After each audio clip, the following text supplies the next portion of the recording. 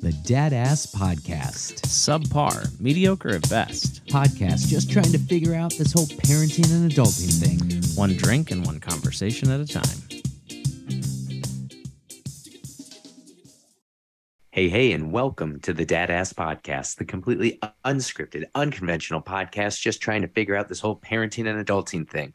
Me, I'm Matt, one of your co-hosts, and back with me to celebrate this Testicular Awareness Month is the one, the only Sean P. Diddy. How are you doing, sir? I'm great. I'm really good. There's been a little rough spots recently, but we're on the rebound. So, yeah, everything's good, though. How are you? It's good to have you back behind the mic, though. That's the important thing. Yeah. I missed a couple, but we're back on track. So, did you know that we are right at the 100-episode mark of our podcast partnership, and I've yet to call you until this episode, Sean P. Diddy? No. Well, okay, the total missed opportunity. Yes. Okay, but your total episodes, or the podcast total episodes, is over 100, right? It's got to be. That's true. Okay. Yeah, this is for us when we became a team. But I figured, you know what, we haven't done the P. Diddy reference, and I thought it would be a bally joke. So what you're talking about is when one became two, and now we're going to actually talk about when two became one. These professional segues. I think we've got it now that we're in the hundreds. Yeah. You want to tee up what we're celebrating this month? So, introduce our guest? Yeah, so April is Testicular Cancer Awareness Month, and I am very excited that we have Mike on, who's one of the founders of Worth the Wait. And I'm not going to spoil all that Worth the Wait is, but it's a really cool organization that is helping a lot of people and families. And so we're super excited to have you on. So welcome, Mike. Thank you. I'm incredibly honored to be here. Should I have said celebrate? That's not the right word. Why not? Bring awareness. Is it celebrate? I want to ask both of you, since both of you are survivors. Yeah, I celebrate my balls all the time. Or, I say balls, my ball. Yeah, all it's the time. hard to it's hard to drop the S. I'm not gonna lie to you about that. It is. It's so hard, right? Yeah. And I've been a survivor for going on 12 years now, and I still refer to it to them as my balls, even though I have one. I mean, this is TMI, and this will get, we're gonna have an episode where I'm gonna actually really share sort of jovially and likely quite seriously my experience of being diagnosed and all that sort of stuff. But a little teaser to that, you got to name. You gotta name the remaining. I don't know if that's a thing for you, but I highly recommend that you name the remaining. It helps you get in the right mindset. I'm just gonna. I didn't name my remaining ball. I never named both testicles. Oh no, happy couple. No, me either. Me either. No, there was there was no naming when they were a couple, but I felt like it was a monumental experience. Yes. It's not every day that your body parts divorce. So that's correct. I tell people too, it's not every day that your testicle is convicted of attempted murder. Yeah, that's true. I hadn't thought of it that way. Yeah, like my testicle tried to kill me. Yeah. Luckily it didn't happen, but that's hold on. Bare bones truth. Did you just classically tell your dad joke, or? No, that's not even a dad joke. No, that's not a joke, man. That's true. Well, yeah, it's facts. And going back to your, celebrate versus awareness versus that kind of thing. Like, I think one of the best ways to deal with cancer and the aftermath is humor. Yeah. And, frankly, testicles are such a funny part of the male body anyhow that it's just inherently funny. So if you can't laugh about it, right? Yeah. What can you do? Yeah. Also, I mean, we probably should have put this in the beginning. Maybe we'll put it in the descriptor. This is going to be a little bit more of a adult episode than norm, I think, for us. While also being incredibly childish about it. Oh yeah. So, but I agree that humor is, so part of my story is that my, now going off of your sort of metaphor, you had just a singular homicidal maniac living inside of you. I apparently had an entire crime network because when they removed the one testicle, there were apparently some cronies that were floating through my body, and it recurred. Yep. So me too. so we had to wipe out the whole sort of crime enterprise that was happening in my body. There was a lot of medicine involved, a lot of infusions. The chemo FBI took over my body for quite some time too. Okay, yeah. So, but my phrase during chemo was laugh or cry. That was my. Yeah. You got two options. Oh, yeah. You can laugh through this, or you can cry through this. And to be honest with you, I did both. There's nothing wrong with cry. Absolutely. And Mike, did you have a motto or like a pump up phrase? To help you through. I didn't really have a phrase or a motto. My dad was he was a Navy corpsman, so he spent a lot of time with Marines, and so he's always been the kind of guy who was like, listen, just put your head down and get through it. And that was my motto at the time. Like, this is gonna suck, and I'm gonna be miserable at times, and other times I'm gonna be okay, but bottom line, just my choice is to put my head down and get through it. And yeah, I'll deal with the mental issues and that kind of thing while I'm going through it, but that's kind of what kept me going, was just, hey, what are my alternatives? I've got to do this, so I'm going to do it. It's going to suck. And it did. But now I finished chemo in 2012, and looking back, like, I can distinctly remember portions of it that really, really sucked. But at the same time, I live a great life now, and it doesn't, it's not this cloud over me where I'm constantly like, wow, how did I do this? And everything going forward from a health perspective can suck too. So, but I think mindset's huge, and motto is huge. I do think there's this issue with fighting cancer where people say, like, you have to be in a positive mindset, and you don't. You don't have to be in a mindset all the time. You just have to show up. That's it. Yeah. You just have to show up and sit in the chair. That's it. Exactly. You can be whatever condition you're in. And I tell people, I talk with a lot of folks who are like newly diagnosed and that kind of thing. And one thing I say is, you just got to trust doctors and the medicine, and your job is to just, what you said, Sean, just sit there. Yeah. I love that when this happened that you went to talk to your dad about it. I think that's amazing.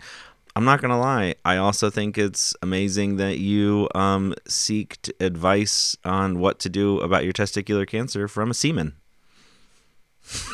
That is fantastic. Yes, You've been sitting on that one, haven't you? I have. I've been waiting. I love it. He said it, and I was like, "When's the time? When is it? When now?" I think that's a good another professionally done segue to say you had a themed dad joke. I do. Yeah, I love this one. So, and actually, my doctor told me the story. He told me about a guy who came in, and before he came in to visit him, he dipped his balls in glitter. Oh, why did I not do that? Right? Did you catch the punchline? Pretty nuts. I like it. I like that. I love that one. That one's good. You don't even need the punchline. He just dipped his balls in glitter. I like the health related jokes now, or I have another one, and it's I just found out I'm colorblind. The diagnosis came out of the purple. It takes a while. Yeah. Like, got it. That's great. This is fantastic. Now, geez, going straight from Sean's joke to yours. We're gonna bring this back here. Your hold on. this is exactly what this experience should be. And It is. I It is. I 100% don't think this will happen whatsoever, but I feel like this would be really great for like someone to like from like the Testicular Cancer Awareness Foundation to be like if you're going through this, like just listen to this first like 10 minutes while these three guys just sit there, because it'll be okay. Oh yeah. So, all right, I'm back. All right. And scene. Yeah.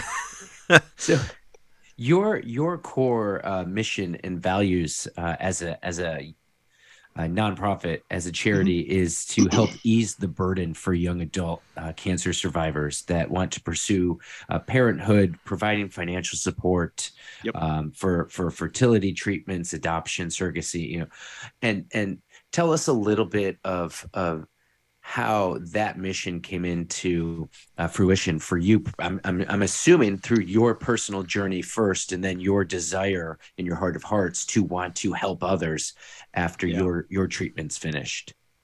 Sure. So, it's kind of going back, and I spoke to my dad about my cancer diagnosis because my dad has had 3 different types of cancer. Oh man. And he's still here, still alive and kicking. Like that's, the whole, he just keeps getting it.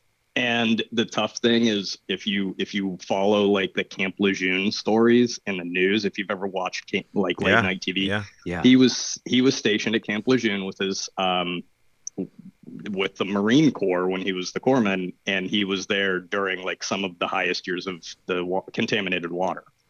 So he's in all of those class actions and that sort of thing. And, he's had 2 very, very rare types of cancer. And then he's had prostate cancer since. So like he was first diagnosed in 1994. And I was a little kid who just heard cancer and thought, oh my God, what does this mean? So yeah, it's been pretty crazy. With all of that. And then, so I always in the back of my mind just thought like, hey, I'm probably going to get cancer. Don't know when, don't want to think about it, but I'm probably going to get it.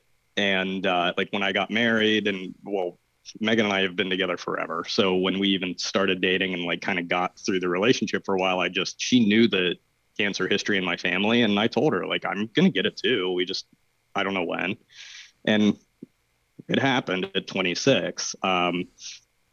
So again, long segue into the nonprofit, but like when I was first diagnosed, I worked with an awesome oncologist at the James. And one of the first things he said to me was, you need to go bank sperm, like right now, doesn't take long, just go do it. And at 26, we had been married for 3 years. I never inherently wanted to have kids. I didn't think like, oh, I'm never going to have them, but I just never thought like this is a strong desire of mine. So yes, I'm going to go bank sperm. I'm going to do all of this. And then I'm going to go through treatment. I wanted to get it done. I wanted to get, surgery finished. I wanted to start moving on. And luckily, my wife, Megan, stopped me and said, dude, like, just go, go bank sperm. She's like, you do this at home all the time anyhow. But she's like, just go. She's like, trust me, man, it doesn't take long. I know. Oh, God. The problem with that whole concept, though, is it's such like the lab that I went to, and I think it's like at the time was the only lab around here. It's the like darkest, most awkward place ever to do it. So you just have to, again, like with chemo, you just have to put your head down and get through it, But so she talked me into banking. I went and banked, never thought anything of it, had surgery. They thought I was all clear for a while after my surgery. And then How sure long? enough, Sean, so I had surgery in June, and we discovered the next May that it had spread to 3 lymph nodes in my retroperitoneal system. Yeah, buddy. Yep. And then mine was 2 straight years. to chemo. 2 years. Okay. Yep. Yeah, and I discovered like my tumor, I guess you would say, and didn't do anything about it for about 6 to 7 months because I just figured it was nothing. We're like And then- twinsies. Are we? Yeah. we're just dudes, right? Yeah. Yeah. Did And, you make like every excuse in the world as to like rationalize like it's not that, like Yep. you know, it's Oh, yeah. probably this, or you know, or Yeah. I don't even And- know what it is, but it's definitely not that. Yeah. It's funny because this is the worst recommendation. It's not a recommendation. You should not do this. But as I found it in about January and then May, so it was 5 months, I started to have some other kind of weird symptoms. So I was having tenderness in my chest. And so I Googled just one day, like pain in my testicle, tenderness in my chest. And the first result was you have testicular cancer. And at that point, I talked to my wife and she's like, go schedule a doctor's appointment and let's get this figured out. And sure enough, but you shouldn't Google, right? No, it's a Just go to terrible the idea. doctor. Yeah. Don't Google. Yeah. No. But yeah, so it was the next May we discovered it had spread. So I banked sperm again on the recommendation of my medical oncologist at the time. And then I had a week to bank sperm, do pulmonary function testing. I went to the dentist because chemo can mess with your teeth and all that kind of stuff. And then, we started chemo. Now I'm just curious. I mean, you don't have to say if you don't feel comfortable. Who is your surgical oncologist at the James? Ahmad Shabsig. Okay, not mine. Okay, who's yours? My medical oh gosh, I've lost his name. I can think of him. I can see his face and everything. It'll come to me. But I remember the first time I met him. This is like the silliest thing, but he two-hand like shook my hand. Like he put like one hand here and he put one hand here, and it was the most genuine and like comforting thing. All it was just like this two-hand clasp. And he was like, Yep. "It's really nice to meet you." Like, I'm blind. I can think of my medical oncologist, Dr. Parikh, who's no longer at OSU, but he was amazing. Both were great doctors, but Pohar, there it is, Dr. Pohar. Okay, I know the name. Yep. Yep, they're probably if they're at the James in that same little. There's I don't know what it was like when you were there, but their offices are actually in the Brain and Spine Hospital in the bottom of Brain and Spine. So I've spent many a time there. I was just there, for my 1 year sort of checkup. I'm entering year 3. Yeah. Okay. Awesome. Because it all restarts once it recurs. Yep. So I get a lot of questions. I don't know if people ask you like, oh. So are you in remission? And technically for testicular cancer, I think, each cancer is different. But technically for testicular cancer, you can't call remission until 5 years in the clear. There's like a statistical huge drop of like the likelihood of it coming back. I think particularly after year 3. Year 2, it really drops too, but year 3, I think it really sort of sharply takes a turn. So I'm just started year 3, about, I don't know, a quarter of the way through year 3, not even. Awesome. Yeah, that's similar things. I heard similar things from oncologists. My medical oncologist is Dr. Monk. Yeah. He is now he is my medical oncologist now. That's who took over. Yeah. Well, so the best part of so after I finished chemo at one of my follow-up appointments, we were in process of moving into a different neighborhood. And I said, oh yeah, I'm moving into, this neighborhood. And he looked at me and he said, you're my neighbor. So I'm his neighbor. I see, like I said one time, like, why don't I just save you time and come to your front porch and drop my pants? It can be real quick, but I see him often on walks and that kind of thing. He had told me that testicular cancer is one of the only cancers that you actually get a cured status. So my status is cured. Awesome. So yeah, because to your point, like statistically, it's as likely that I would get it again as anyone else on the street who doesn't have a history of it. Mm. So, yeah. Walk us then through from where you stopped your story to how you got to founding and starting a charity then to help others that went through the same process that you both went through, or well, that you went through. Yeah. So after chemo, lived life, had a good life, did all the things that I wanted to do while I was sick and couldn't. And then it was that time where my wife and I sat down and said, okay, let's try to start a family. We knew, and our oncologist had talked to us in the past about like, hey, listen, you got to try for about 6 months. They would actually say try for a year and then contact us or start like talking to reproductive specialists, that kind of thing. We're instant gratification people. So we tried for like 4 months to 6 months and then just went straight to a reproductive doctor. But we had a very difficult time starting a family. So when we started working with a doctor, we explained my history, explained, Megan's health history. It's a tough experience because the doctors kind of, even with my history, they ignored me somewhat. Like, oh, okay, well, we just need your sperm and, we're going to treat your wife. And it's kind of like, well, maybe there's more things you could do for me. But anyhow, we went through 7 IUIs, which is intrauterine insemination. We went through 7 of those before we finally conceived my son, who's now 6. And, it was a personal choice to keep doing IUIs. I think if, statistically speaking, because I had barely any sperm count, I was basically infertile. Like, we shouldn't have been doing them probably to give us a better shot of having a family. But after the 6th IUI, we had used all my banked sperm.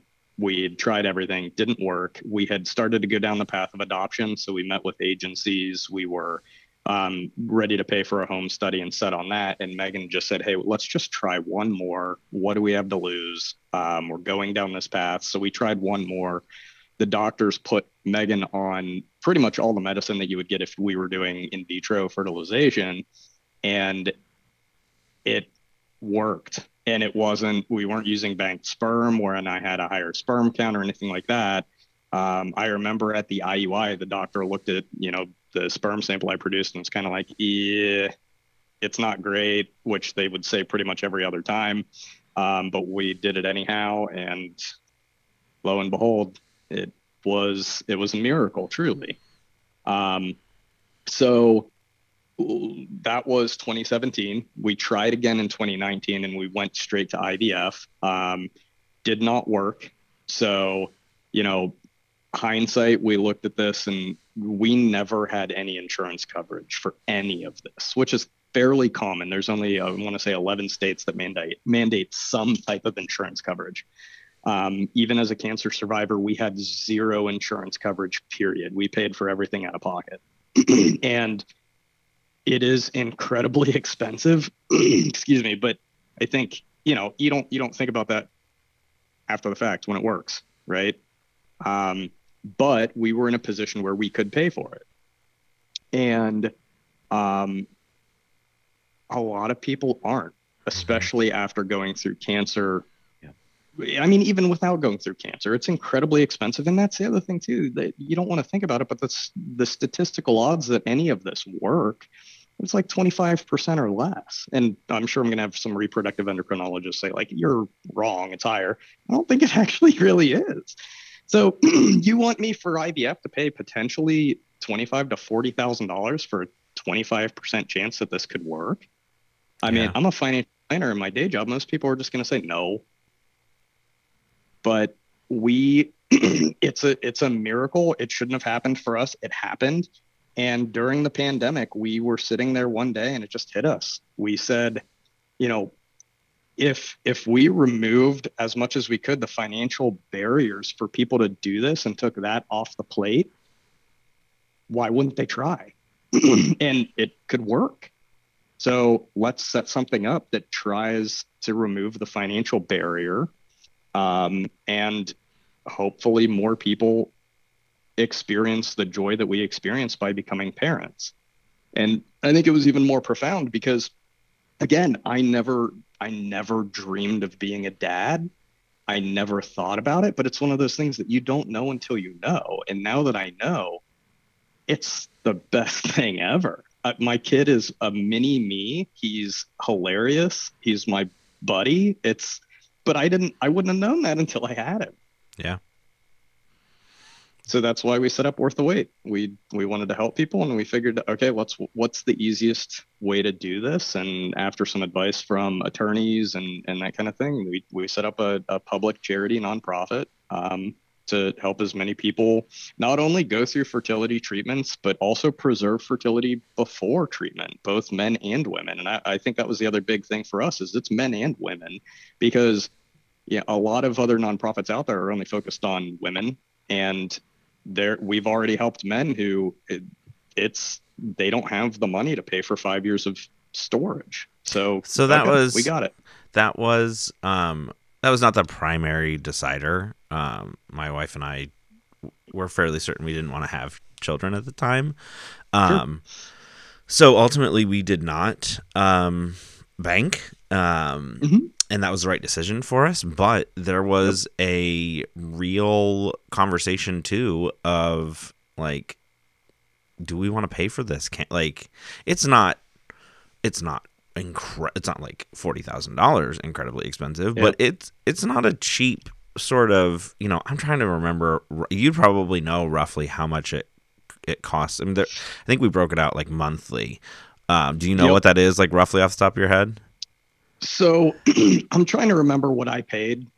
I mean, it's kind of ironic when you think about it, because it's like I was paying yearly rent for my semen. And Yeah. I would get bills, and again, I don't want anyone to quote me on this, but I want to say my annual bills were like $300 for storage. We worked with the lab that I used to the point where they give us a grant for 2 men. If we approve them, they give them the sperm banking procedure, and then I want to say 5 years of storage, and they just, here you go, you got it, you got the Worth the Wait grant, so we're going to do this for you. That's awesome. That's awesome. Thank you. So I don't know, monetarily speaking what it is, but I'm sure it's over $1,000 probably. Yeah. I want to say, this is probably it's about 5 years ago, 4 years ago. And it was, I think when we looked, and we didn't look around heavily, one of the places was maybe I want to say close to $50 or $75 a month. And I'm sure there's varied prices and all that sort of stuff, but we had this conversation. It was like, I don't think this is what is in the cards for us anyway. But then the question was, do we want to pay for something? What if we change our mind? There was a really big, I was, in my early 30s. A little bit more established than 26. Not a ton, but I can appreciate that I felt like I had a little bit maybe greater direction or understanding of the direction that my life was going to take in terms of parenthood than being 26. The other thing I remember being shocked at was we were talking about how you found something and then you kind of rationalized it. I remember thinking I'm too young for cancer. And testicular cancer, I was actually on the old side of testicular cancer to be in my low 30s. I think it's 16 to 30 something, depending on where you kind of look. It is. They call it a young man's disease. Yeah. So, yeah, I can't imagine. So even if, let's say, heaven forbid, but I mean, it's real. This is statistically real. Imagine you're an 18-year-old kid, 17 years old, whatever, and you haven't met your person yet, and you don't even know that. So then that idea of banking and all that sort of stuff, that even if it's only $500 a year. Well, Yeah. that's $500 a year potentially for 10 years, right? Like, Yeah. or more. Like, if you're Yep. 17, that's assuming that you decide that you want to have kids by 27.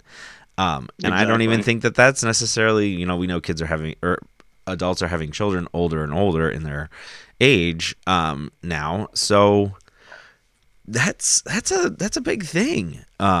Yeah. So even having the opportunity, like, to get a grant to cover 5 years of it, I think is a huge and wonderful sort of thing.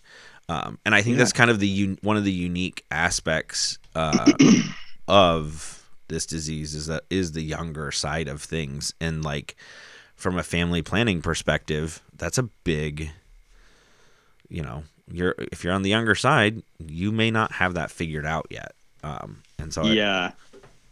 Yep. Yeah, to give a real world example of that, when we set up our nonprofit, we wanted to be, yes, we're a cancer related charity, but we're a charity that's about survivorship. Yeah. Our mission is for people to have a full and vibrant survivorship like they would have had if they didn't have this diagnosis as much as you can. And going along with that, fertility preservation, like, as guys, it's actually, we're in a better position because it doesn't cost as much. But for a female, it could be $15,000 to preserve eggs, to freeze eggs. And so we actually, we got a request from a 14-year-old who she was able to preserve eggs. She had to go through treatment, and she doesn't know if she's gonna ever be a mom one day, but at 14, to understand that I'm gonna go through this treatment, it's gonna potentially render me infertile. It's gonna cost $15,000 to do this, but I don't want to potentially take something off the table in the future.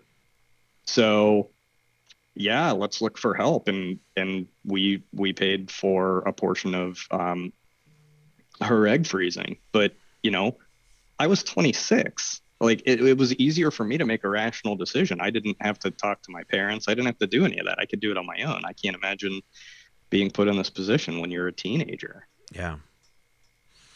This is as someone who's not gone through chemo or a diagnosis that both of you have gone through, your mind's already swirling.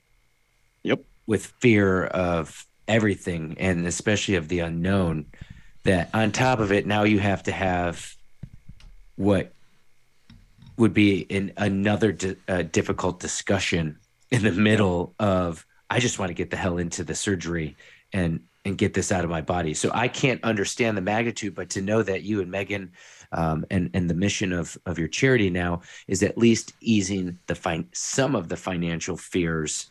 Yeah.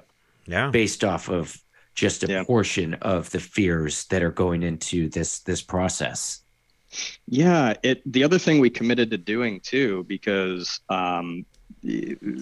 after the fact, when we were going through IVF, we did start to research, like, are there grants out there? And if there are, how do you get them? How long does it take? That kind of thing. We were lucky in the sense that we were all finished, so we didn't have to make snap decisions.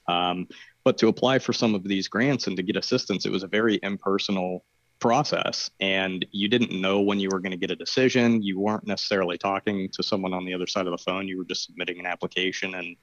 And so we decided, especially for, preservation, the maximum turnaround time for a decision when we call you and say, hey, you either got a grant or you did not, is 10 days. That's the maximum. That doesn't mean that's going to happen for everyone. We've had cases where someone needs to make a decision in a few days. And as long as they're able to submit all of the things we ask for with the application, we can make those decisions. We have a group of advisors that reviews all the cases.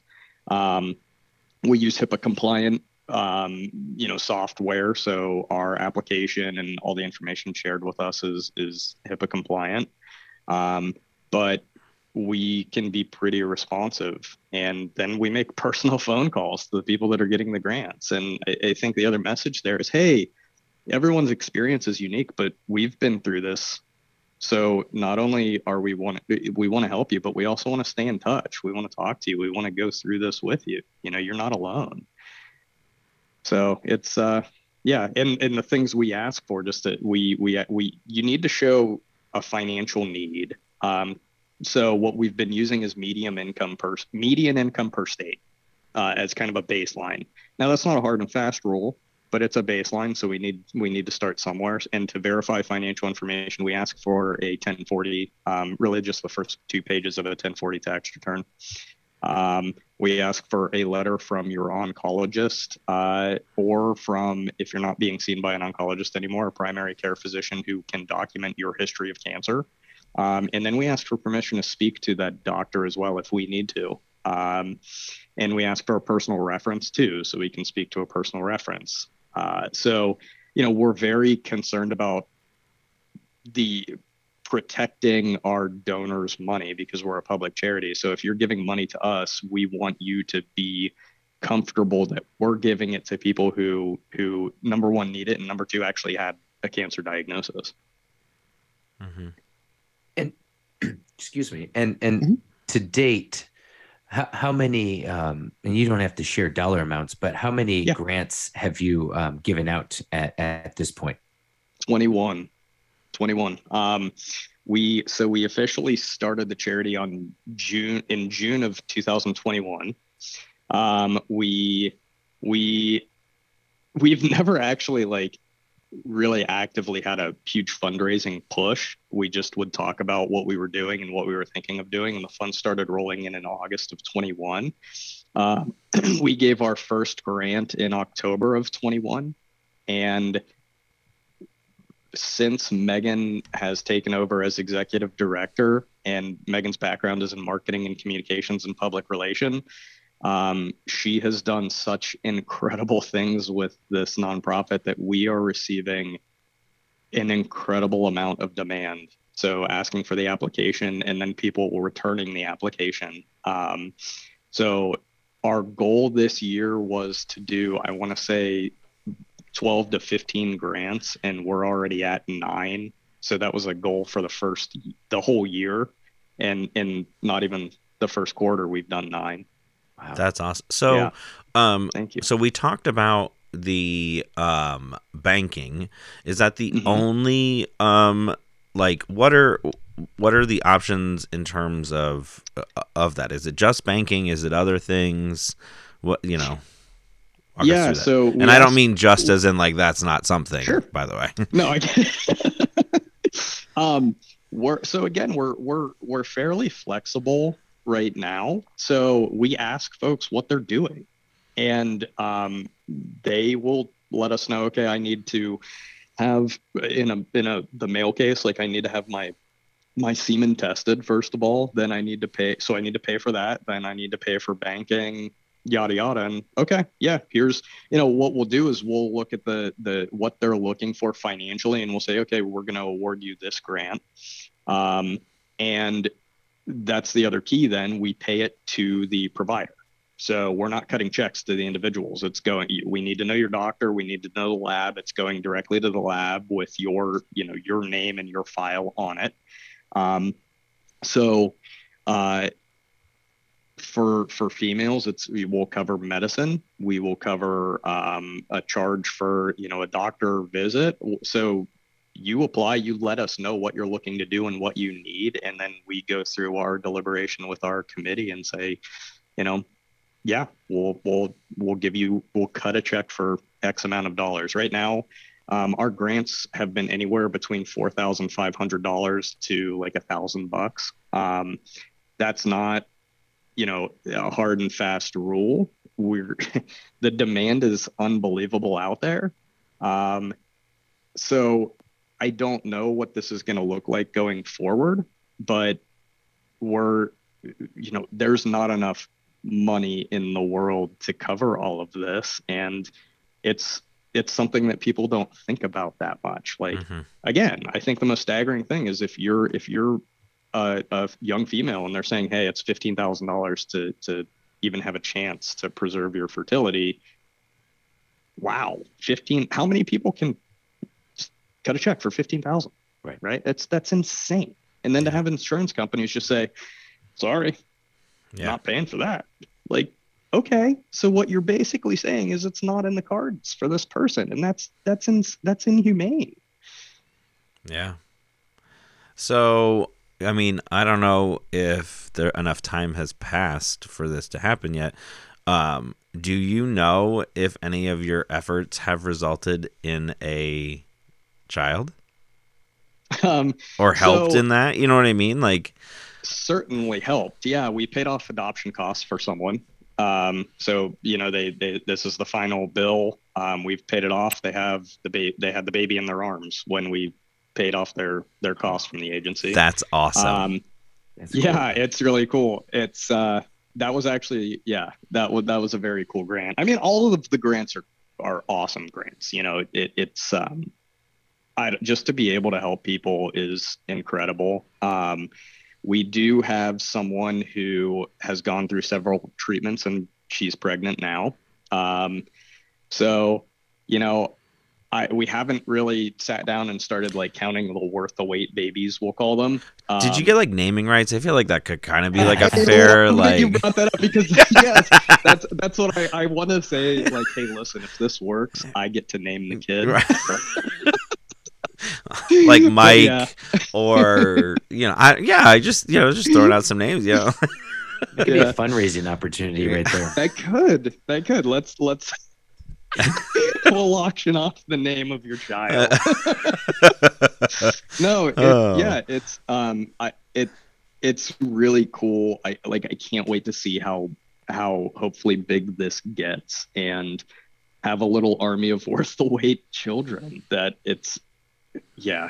would be awesome. Yeah, but that's got to be an amazing experience to sort of see how your organization has literally helped to weave a family together.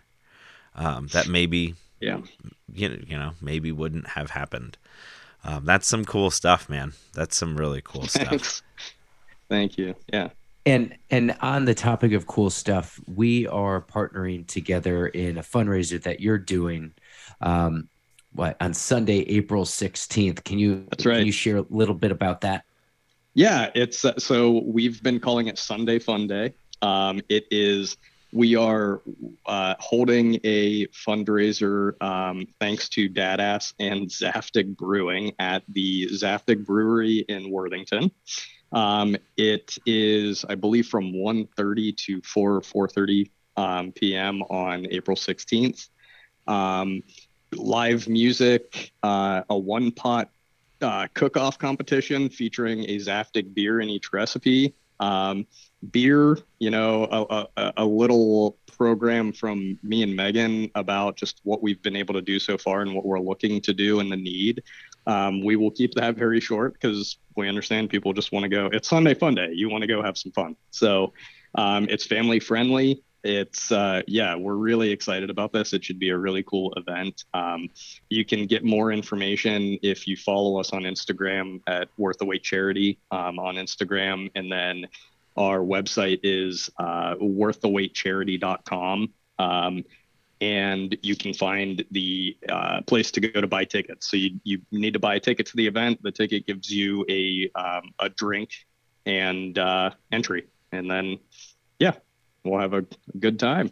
That's awesome. And my mom actually is tasting beers for a recipe. She wants to participate. And then I think, Sean, didn't you say you want to do a one crock pot? I don't know. We'll see.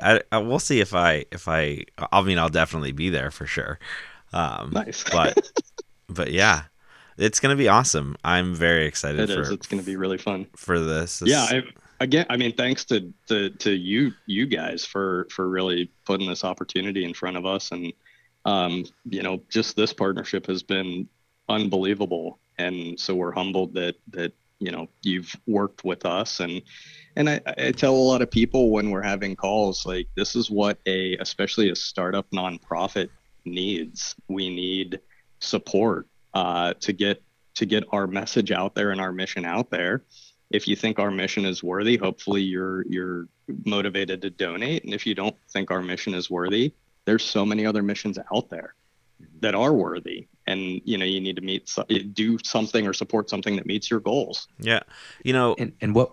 Oh, go sorry. ahead. I was going to say, Matt, going back to like the very beginning part of the episode, you were saying like celebrate that month. Like we were kind of like debating about this, right? But like the reality here is, I think I choose the word celebrate because nobody wants to talk about something in like a sad sack, like way. And so I think bringing the conversation out and like as a part of things is okay. And so I think it's okay to say celebrate because we have to talk about like these things. Yes. And this touches on your organization specific to cancer, but like, infertility in general is something that, or difficulty with fertility, if it's not just, complete infertility, but difficulty with fertility is something that, I think, affects a lot, I don't know, statistically, a lot of families or couples that are trying to have families.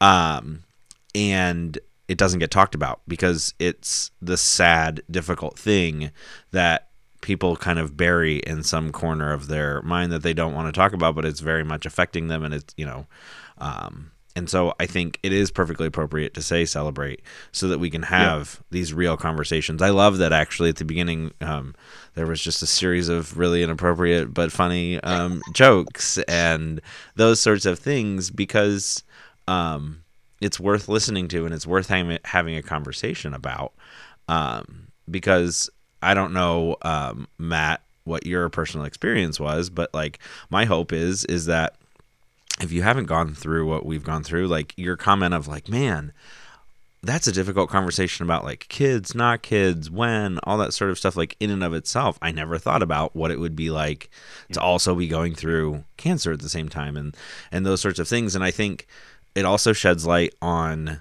what the experience is like outside of just the cancer piece, because everyone's like, okay, you've got cancer, at least this is my experience, like you'll get through it, all that sort of stuff. But there was all this other stuff that like came with it that was a result of the cancer, but it wasn't just cancer. It wasn't just like the I need to live sort of piece. That part was actually simple. Like I had one job in that regard, which was to show up to treatment. First it was to get surgery, all that sort of stuff.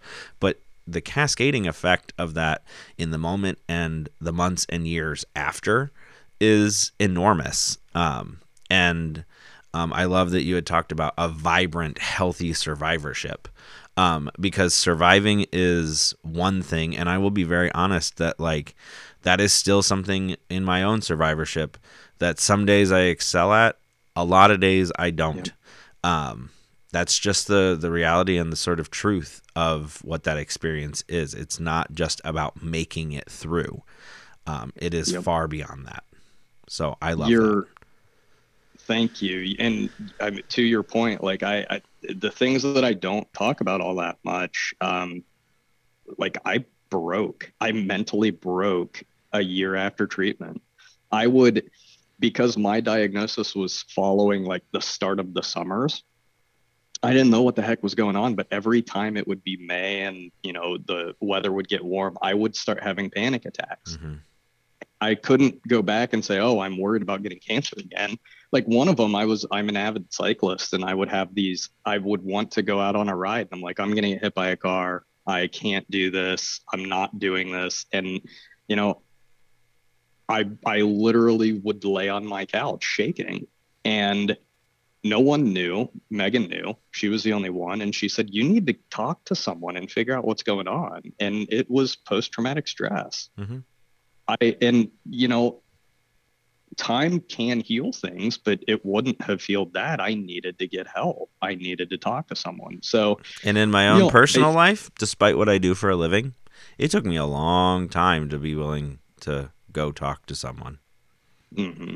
Like that's a challenging thing. What do you want? Like I even cognitively know this is healthy. This is helpful. This is what you do for a living.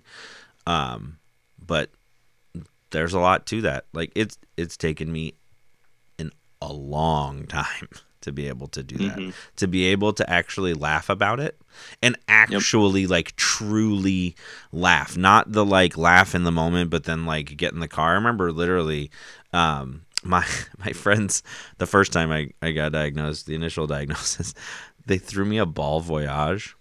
Everything for the night was, this is before I had surgery, everything for the night was ball themed. We went and like we had like meatballs. We went bowling. My favorite was one person insisted that we go putt-putting, and I was like, why? And he goes, because at the end everybody loses a ball. Nice. So I have this like great night, right? It's magnificent. It's such a great night. I had beers, all this sort of stuff. I got in the car. I had been laughing. I got in the car, and I say this without pride. I say this actually very much with embarrassment. And I sobbed and I screamed in the car. Sure. I was like, this is not fair. I don't want this. All that sort of stuff. So it's taken me a long time to compartmentalize some of that, but not all of it, right? Like, certainly not all of it. And that's something I'm working on doing in my personal life, because it does. It's a big thing. So I can connect with the like, I don't know why I don't feel right. And then all of a sudden you're like, wait a minute, like, what time of year is it? That sort of stuff. For me, I had surgery literally right before my birthday, the day before my birthday, which is so at the beginning of school time. And as a school counselor, that's a tough, like, sort of situation to be in. But Mike, we want to thank you for sharing your story. Definitely. And Sean for sharing your story along with it, and especially Mike for what you and Megan and Worth the Wait charity are doing to support those going through so much in their lives. So thank you so much. Again, if someone's listening, wants to support you, learn more, what are those platforms? Yeah, so we're on Instagram. Again, it's at Worth the Wait Charity. And our website's the best place. So worththewaitcharity.com. You have access to our application if you want to apply to get some help. You can sign up for our newsletter. And Megan posts quite a bit as far as social media goes. So we also do have Facebook. So I'm not on Facebook personally, but which the marketer in her probably doesn't want me to say that out there. But Facebook, you can see all that stuff as well. Awesome. Well, thank you so much, Sean. Thank you for another great episode. We're looking forward to throughout this month learning more about your story as we celebrate Testicular Awareness Month. And thank you to you, whoever you are, wherever you are, for listening to this episode. Please drop us a line at the dadasspodcast@gmail.com. Follow us on Instagram, Facebook, and the not so active Twitter account that we have. And until next time, stay strong, Dadass.